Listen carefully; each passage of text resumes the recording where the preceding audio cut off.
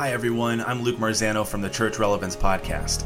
This is a weekly discussion series with ministry leaders whose stories offer valuable advice and guidance. We engage in vital dialogue to encourage Christian leaders who might be battling burnout, navigating conflict, or struggling to find balance. Our mission is to ignite passion, create community, and inspire new ministry, one conversation at a time. Today we get to sit down with Reverend Michael York, who's one of the pastors of First Presbyterian Church in Vero Beach, Florida. He's also served churches in the suburbs of Atlanta and in a small town in South Carolina. He served churches of 250, 700, and over 1,000 members.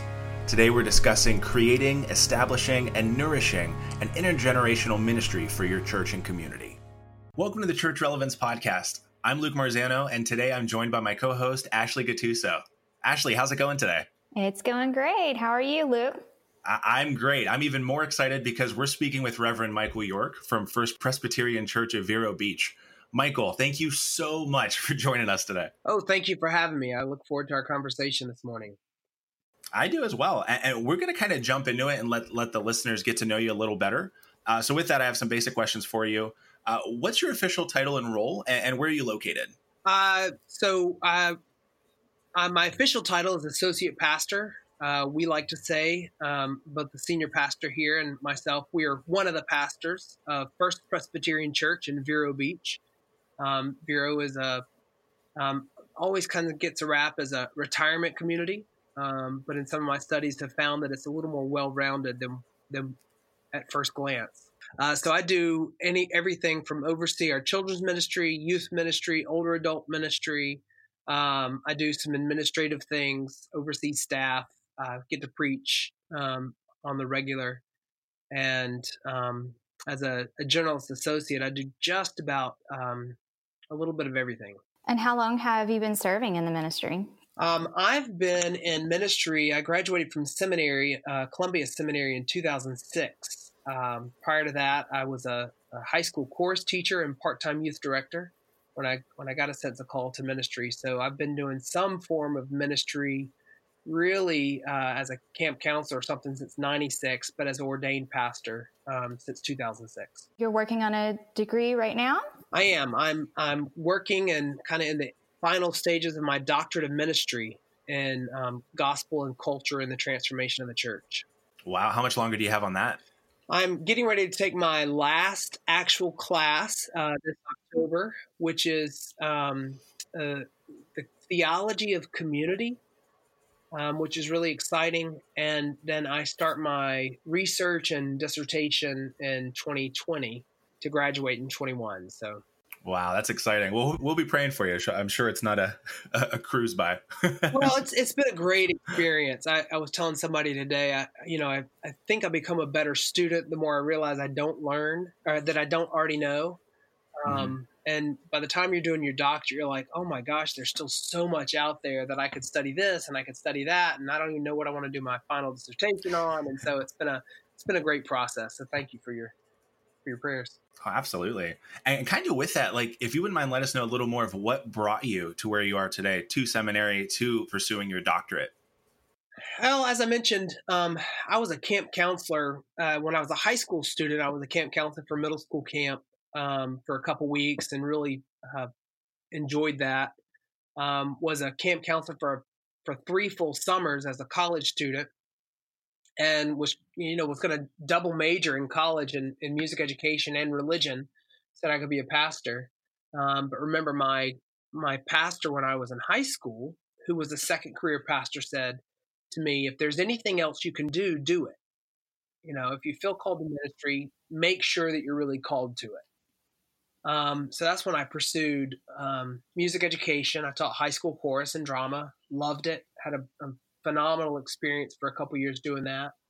And while I was doing that, was working with the youth at my church in South Carolina part-time, 20 hours a week, and found myself putting as much time and energy into that part-time job as I was my full-time job. And since that full-time call to ministry, and I told my pastor at the time then that I felt called to seminary, and she said, "I know." And so went right on to seminary. I thought I was going to do youth ministry full-time, so I did that. I did was a youth pastor for 4 years. I left that to be a solo pastor for 4 years right after my wife and I got married. And then, really that solo pastorate ministry was really difficult as a solo pastor, and just kind of that idea of what it looks like to be a solo pastor. Strong church, strong family based church, but really felt isolated. So, heard the call to come to Vero Beach and be a part of a large staff again. And so it's because of my ministry here that I have had three different experiences in ministry as a suburban church, a rural church, and now what might be a resort type church. And that's kind of led me to do this gospel and culture doctorate of ministry, where you're looking at how the gospel is shared in different cultural contexts. And so that's been really beneficial for my ministry. So you mentioned that at times that has been difficult. One thing that we focus on with church relevance is trying to prevent pastor burnout. And I'm wondering if those difficult times, were there ever times when you thought this was not what you wanted to be doing in life? Oh, yes, absolutely. At the end of my last call, the solo pastorate gig, I found myself, looking up car salesman jobs. It would be easier to sell cars to people than to tell people about Jesus Christ, because people I think want to hear about Christ, but they want to hear about Christ that is more palatable for their understanding of who God is. And they don't always want to hear about a Christ who is challenging to the status quo. And so, I really struggled with that.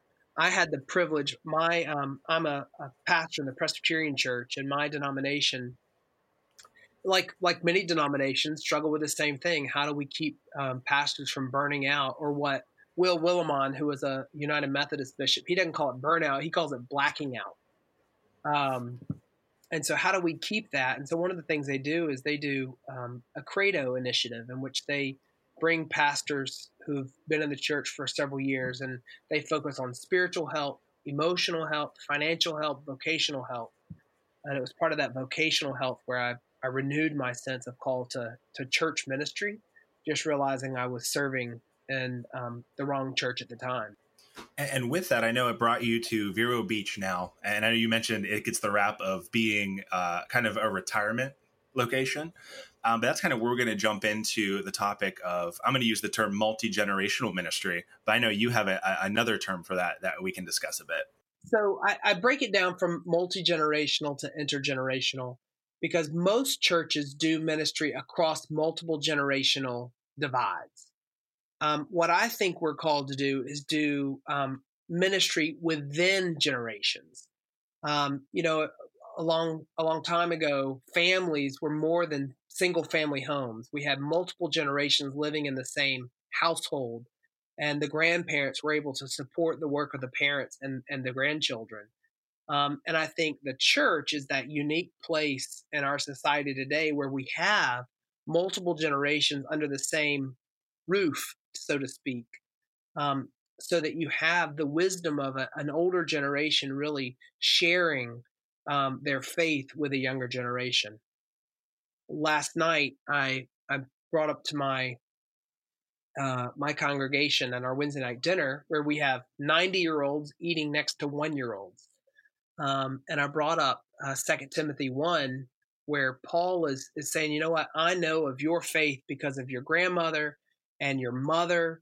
Lois and Eunice have poured into you, and that's why you have the faith you have. And I think that's really kind of a leader for who we are to be as the church, where we have these intergenerations at work together. Absolutely. And I think too, with like our church, we have a small farm town church, and we have the 90-year-olds interacting with, I have a 4-year-old and 1-year-old, and seeing kids get excited to see their friends at Sunday school is great. But like when we go to a grocery store here and they see the 90-year-old and 70-year-old shopping and they get just as excited and run up to them and talk, like there's just something on a spiritual level that's so delighting. And I just love that idea of the intergenerational that you're talking about. Yeah, and you see that, and that is one of the blessings that I saw in my last church, even though it was a difficult call for me. It was a family church, and you had these multiple generations coming together. I did more baptisms at a small country church than I did even in a suburban church and outside of Atlanta, and then I've done here in this church.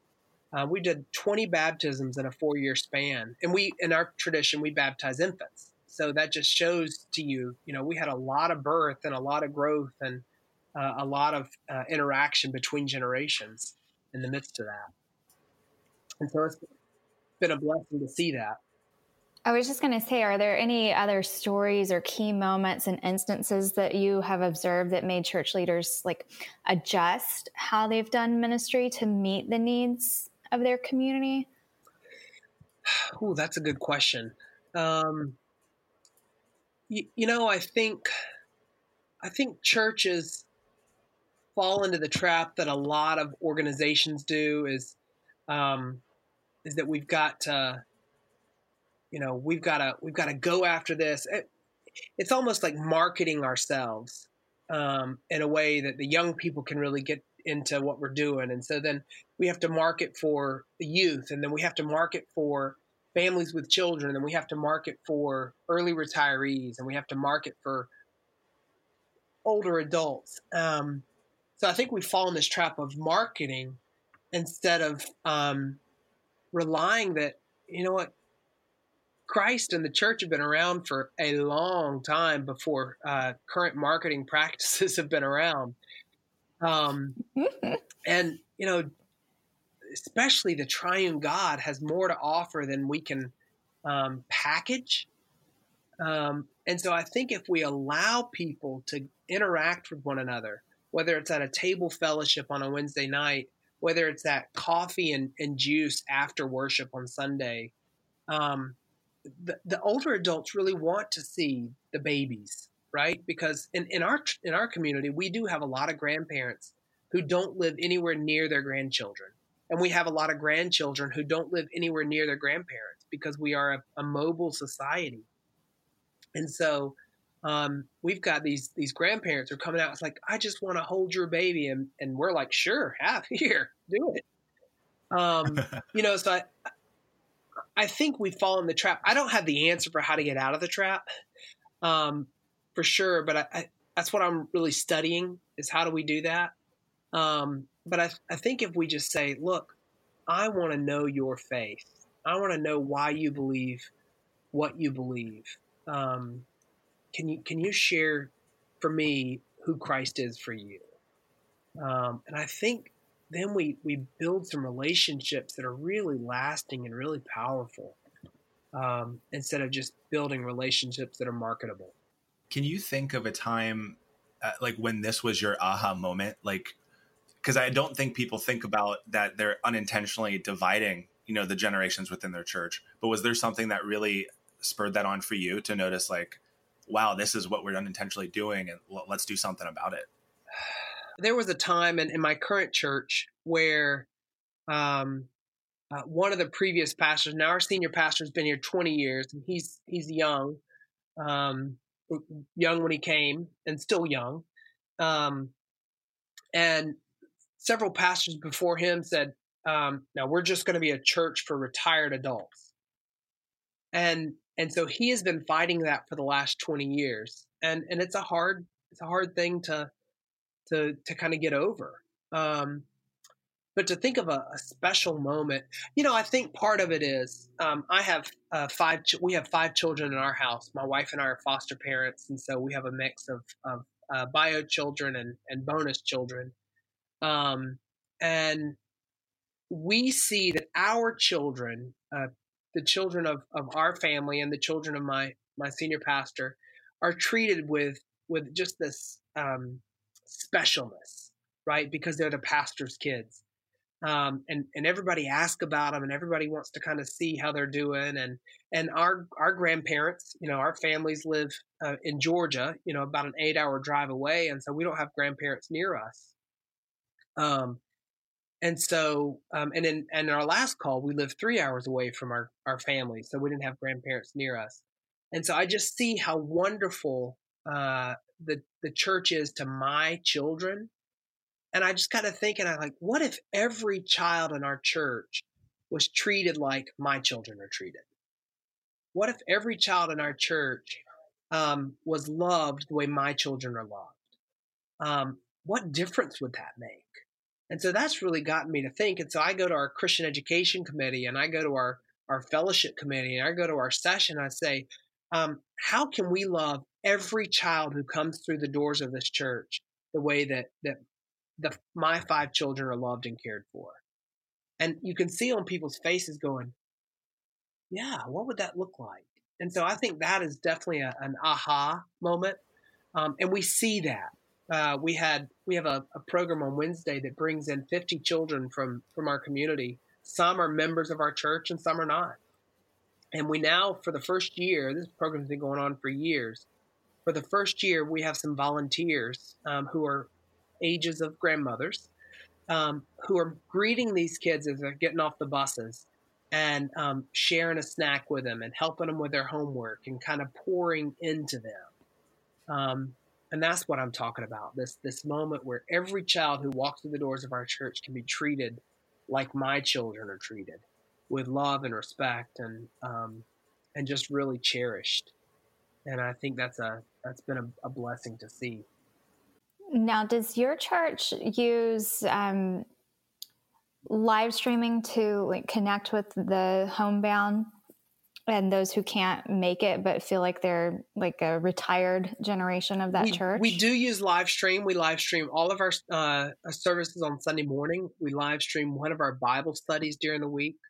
Part of the reason we use live stream is we do have some folks who are homebound, and they are able to connect with us while they're not able to leave their house for whatever reason.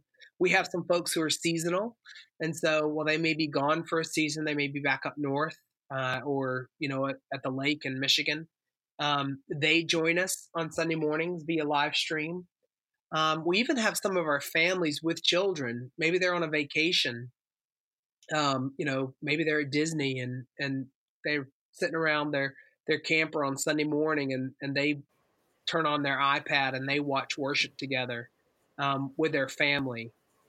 So we use live stream. We thought we were using it just for our homebound folks, but have found out that a lot of folks are plugging into it when they're on vacation or when they're away, or maybe even they're sick. My wife stayed home for the last 2 Sundays with our youngest who's been sick, and so she's been able to still be quote unquote in worship while she's been away. I kind of on the same thing as ministers.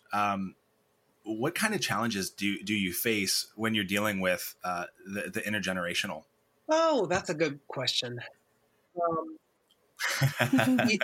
And I think that's where, again, kind of going back to, we fall in this trap of marketing Christ instead of kind of offering seeing what Christ has for us.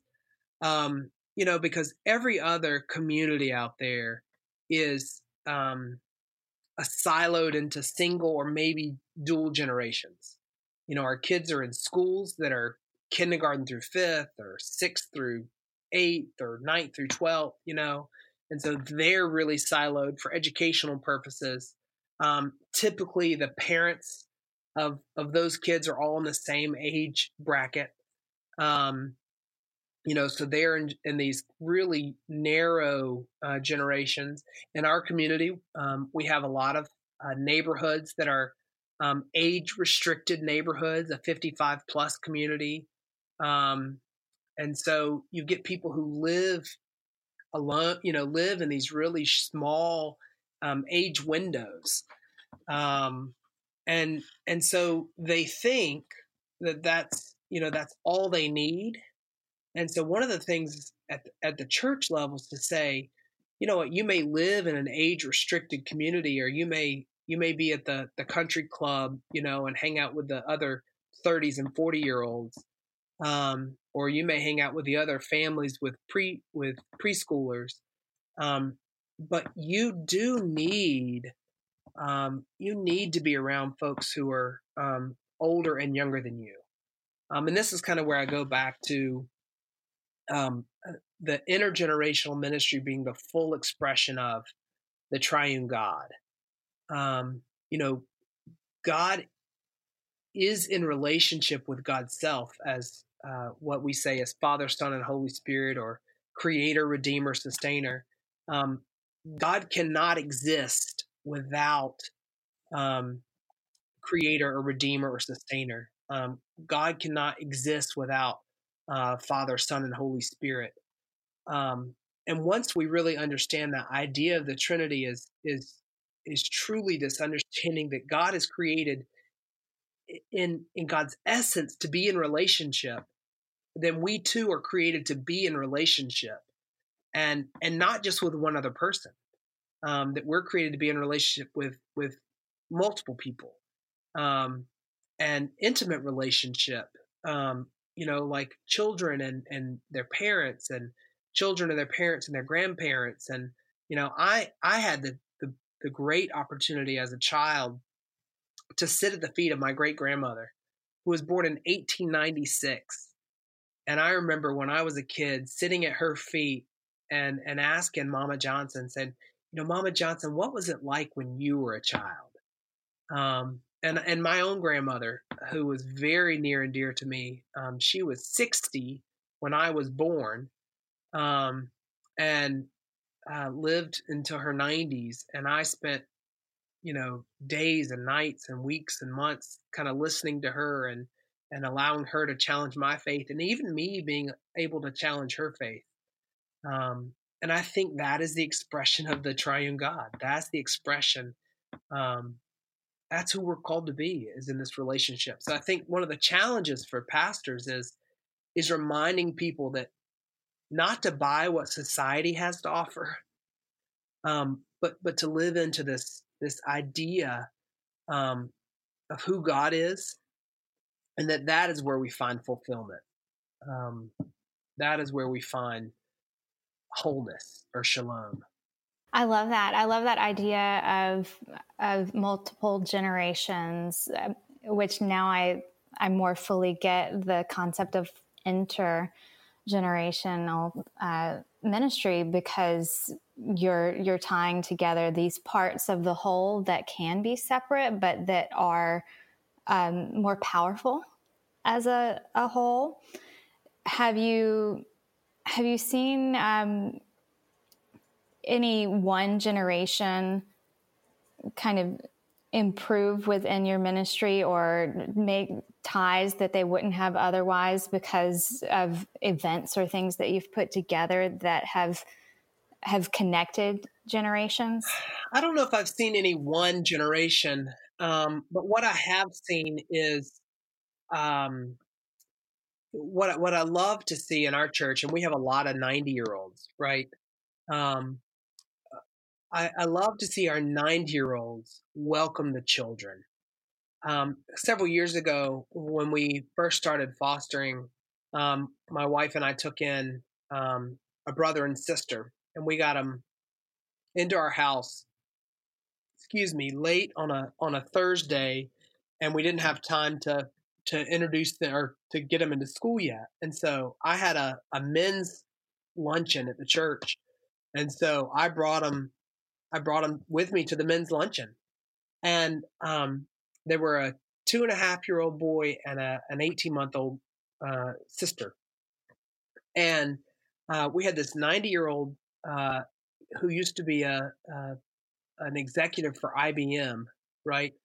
And he sat down, and this 2.5-year-old little boy crawled into the lap of this 90-year-old former IBM executive and just sunk into him and just kind of like melted. I mean, this is a kid who's gone through trauma, and he just melted into the lap of this 90-year-old man. And I'm going, yeah, absolutely. This is fantastic. This is it. And the 18-month-old sat right next to him, and she ate 3 plates of food. These old men, right? Not even old women, but these old men. You could just see the love gush out of them for these kids that they have never seen and wouldn't see for very long after that. It was a beautiful thing. And so what I see is the oldest generation and the youngest generation have this natural affinity for each other. And that's really been a joy to see. I love that. I think I heard a priest one time say that it was during a baptism ceremony, and he told everyone to put their arm like across their chest onto their shoulder and to just imagine holding a baby. And that like scientifically has been proven to lower your heart rate. Like just the thought of holding a child has that power. That's great. And for those listening that are having their eyes open to maybe this very thing that's happening in their church, it could be overwhelming to some with the realization of like, oh, it's so simple. How do we not see this happening in our church? What's some advice you would give to them to like kind of get started on bridging that gap in how they're doing ministry or even how they're just interacting with the church as well? And I think you're right, Luke. I think it's already happening. I think, what we as pastors are called to do is not just witness to the text, but to witness to the body of Christ at work and in worship. And so what we get to do from the pulpit is we get to say, this is the word of God. This is what it's saying to me. And this is what I think it could be saying to you. What we also get to say from the pulpit is, look, right there, that's where it's happening. It's happening on the third pew or the fourth set of chairs. It's happening over here. And to be storytellers for our congregations, to not only tell the stories of Scripture, but to allow the stories of our congregations to rise up and to be told again and again. Because I think once we tell stories of where it's already happening, or where we're really attentive to where intergenerational ministry is already happening, it allows it to happen more and more, right? When you think you're the only one doing it, or you think that somebody else is doing it, you may not do it anymore, or you may not step up to do it. But when you can tell the story of how it's happening, and you can be attentive to it, and you can continue to tell the story, that people say, I want to be a part of that story. If you're telling me that the full expression of the triune God is to be in relationship with people that aren't just like me, I want to be a part of that expression. And so one of the things that we as a pastors do is we tell those stories. We witness to the work and worship of the body of Christ. We witness to this full expression. And you see a grandparent, quote unquote, holding a baby or shaking hands with a 3-year-old. You see an older adult who's willing to bend down or to even get on a knee, which is really difficult for them physically, and to welcome a child into the church, and maybe you teach your ushers to do that.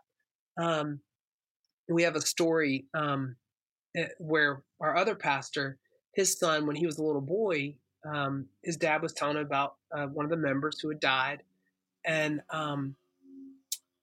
his dad said, "Do you remember?" He goes, "Oh, I remember him very well." And his dad was like, "Why do you remember him so well?" And he said, "Because he was one of the ushers who always treated me like a person, not like a child." And this usher bent down to welcome our pastor's son into the church. He didn't talk down to him. He just physically changed his body to welcome him into the life of the church.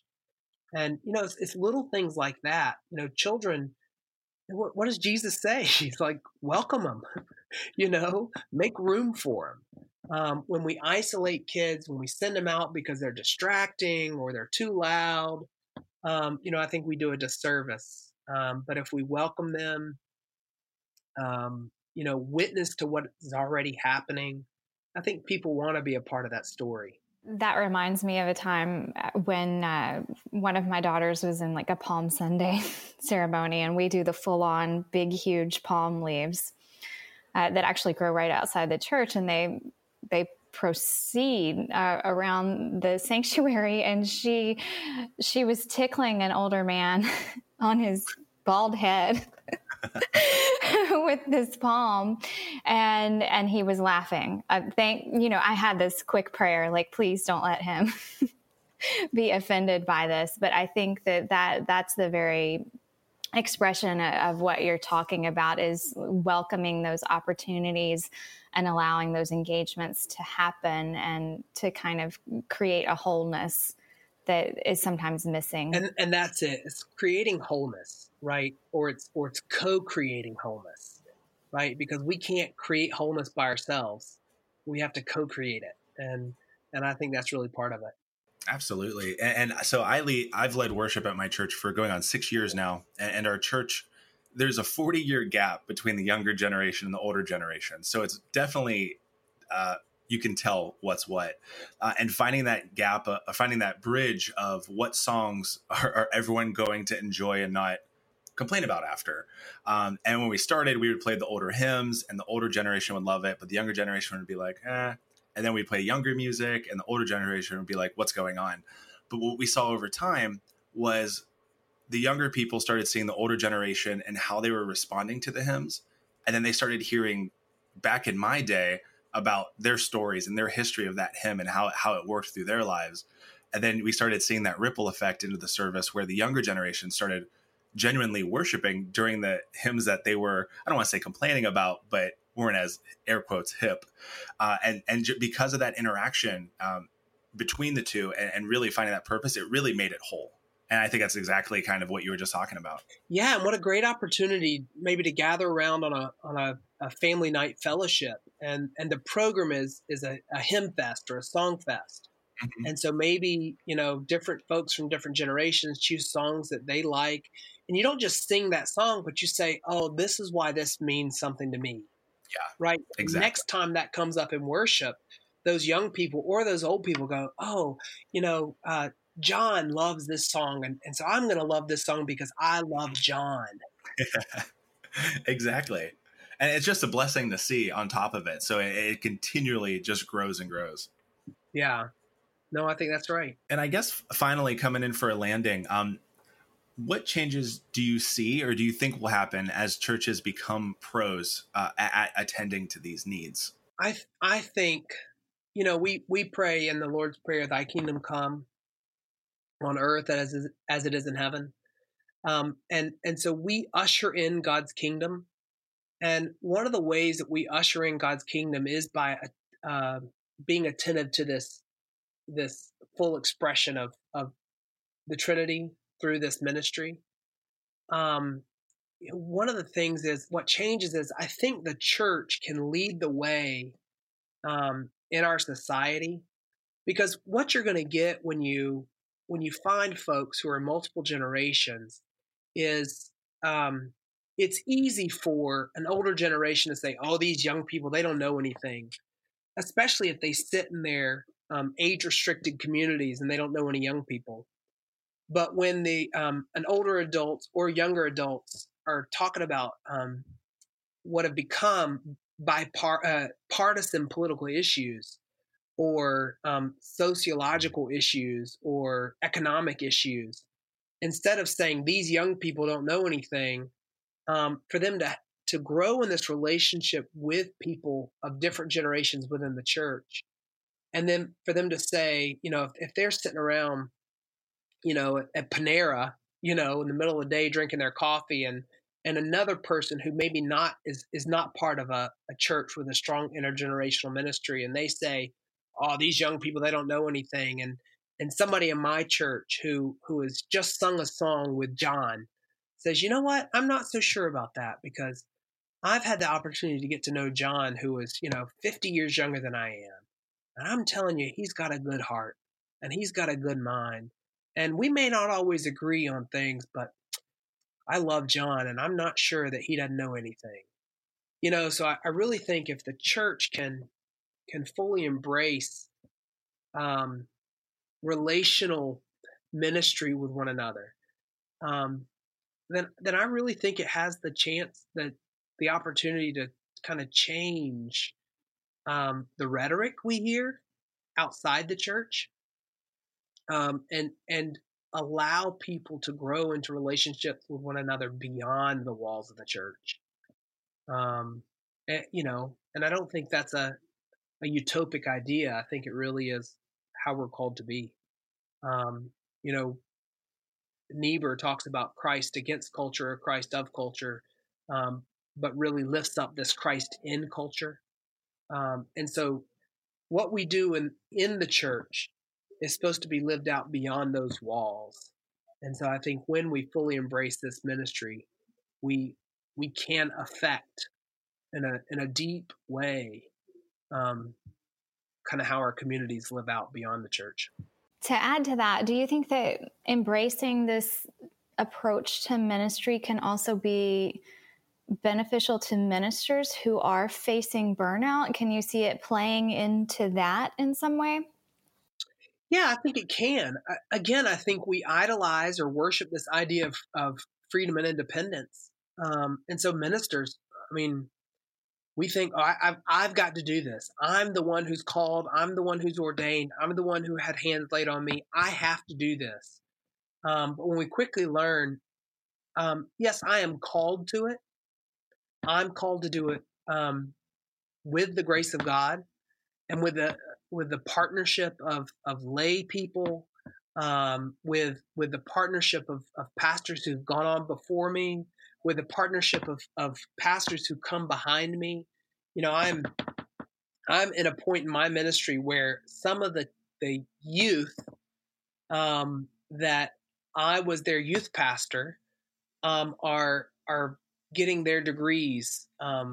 Some of the youth that I was camp counselor for are serving churches as youth directors and even ministers of word and sacrament. And so I was their leader, but now it's time for me to listen to what they have to say, right? And I have the advantage of a pastor who served this church 20 years and is in a different generation than I am. And so I'm called to listen to him. And we have a retired pastor who is part of our community, and I get to listen to him, and we do ministry very differently. And so I think for pastors to say, look, I can't do this by myself. I mean, the wisdom of the church is that we've been here already. This is not new. It's just a refreshing. And on that idea of the wisdom of the church, we kind of wanted to pick your brain. What we like to do is ask kind of if there's any books that you would recommend right now, or current books that you're reading, whether it's about intergenerational or what's really moving you right now, that we can share with the listeners at home. Oh my gosh. Yeah, you're talking to somebody who reads a lot for his D-men right now. So we love the books. Yeah, we love the books. Yeah, as far as like pastoral ministry, when I kind of go into those moments where I'm just exhausted and I need to be lifted up, one of the books I've read recently as a refresher is Dietrich Bonhoeffer's Life Together, which is a beautiful book. An author I read a lot when I need to be lifted up is Eugene Peterson. Eugene Peterson, of course, is the one who translated scripture from the original Hebrew and Greek into what we have as the Message. He is a Presbyterian pastor, and I've read several of his things. I mean, he's got so many things, whether it's about pastoral ministry or whether it's just about being a Christian. Eugene Peterson is really phenomenal. Will Willimon, I mentioned, he's got some resources out there about pastoral ministry, and I think it's Calling and Character, where he talks about ministers don't always burn out, but sometimes they black out, and how do we move beyond that. Barbara Brown Taylor is an Episcopal priest and professor, and my mentor actually gave me a book from her called Leaving Church. She gave it to me as I was being ordained into the church. Nice. Because Barbara Brown Taylor really has struggled with this call to ministry and what the church is called to do and how we're called to move and beyond that. And so she's phenomenal. I love Rachel Held Evans and some of her challenges to the church. And she's a great loss, of course, in our communities as well. So, yeah, I mean, it's, right now I'm reading for this class on the theology of community, and the book I'm reading right now is about 1964 in Mississippi. That's my home state. Yeah, and it's several different articles about some of the leaders of the civil rights movement, especially the voting, getting folks to vote during that summer. And the article I read yesterday was about Ed King, who was a Methodist minister who had this visitation program where he would take multiple folks, black and white, to churches and say, we'd like to worship. And churches said, I'm sorry, you're not allowed. You can't come here. And so I went to our church records and find out, what did First Presbyterian Church in Vero Beach do in 1964? Did we make a policy that said black people can't worship, or did we welcome people? And much to my happy surprise, I found out that we made a policy that said we would welcome people. Oh, that's wonderful. So that, I think everything you read really has the power to impact your ministry.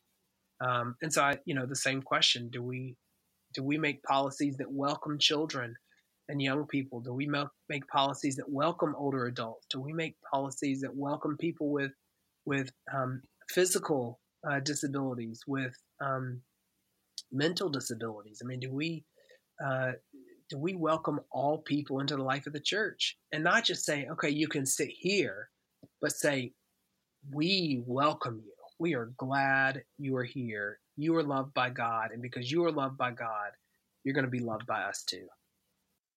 To be the face and body of Christ. Yeah. Great. I'm adding a few to my reading list right now. Well, we are arriving at our conclusion, Michael, and I just want to kind of leave it open for you with anything that you'd like to share with the ministry leaders out there that have been listening to this. It's, I don't want to come across as if I've got everything figured out. Part of the reason I've chosen this as my research project and my dissertation is that I want to begin to figure it out, and also trust that it's not going to be fully figured out. And I may come to the end of my dissertation and go, oh, I had it all wrong. I missed something here. But what I do want to kind of remind my colleagues in ministry is that just as we're supposed to be attentive to the Word of God, we are supposed to be attentive to the work that our people are doing in our midst, and to use those as illustrations as we lift up what God is doing.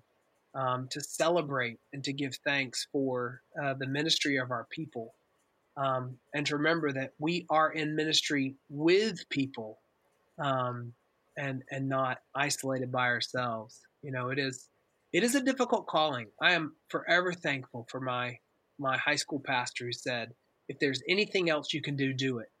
Because when your back is against the wall and ministry gets hard and there are long nights of hospital visits and attending to people who are dying, and who are suffering, you need to know that this is what God has called you to, and that's where you find that strength to do it in the midst of community, and that community is what's vitally important. Amen. Well, Michael, I just want to thank you again so much for sitting down with us. I'm so excited to get this out there for everyone to hear. It's going to be so beneficial. And also, we'll be continuing to pray for you as you pursue your doctorate and that is as stress-free as possible and as successful as possible for Great. you. Thank you very much. I've enjoyed our conversation today. And with that concludes the second episode of the Church Relevance Podcast. I'd like to thank you so much for listening and know that we're continuing to pray for our brothers and sisters in Christ out there. We know being a ministry leader isn't easy, and if you felt inspired, enlightened, or even just challenged from this podcast, we pray for the confidence that you continue to pursue that and do what God's called you to do. I'll talk to you next week.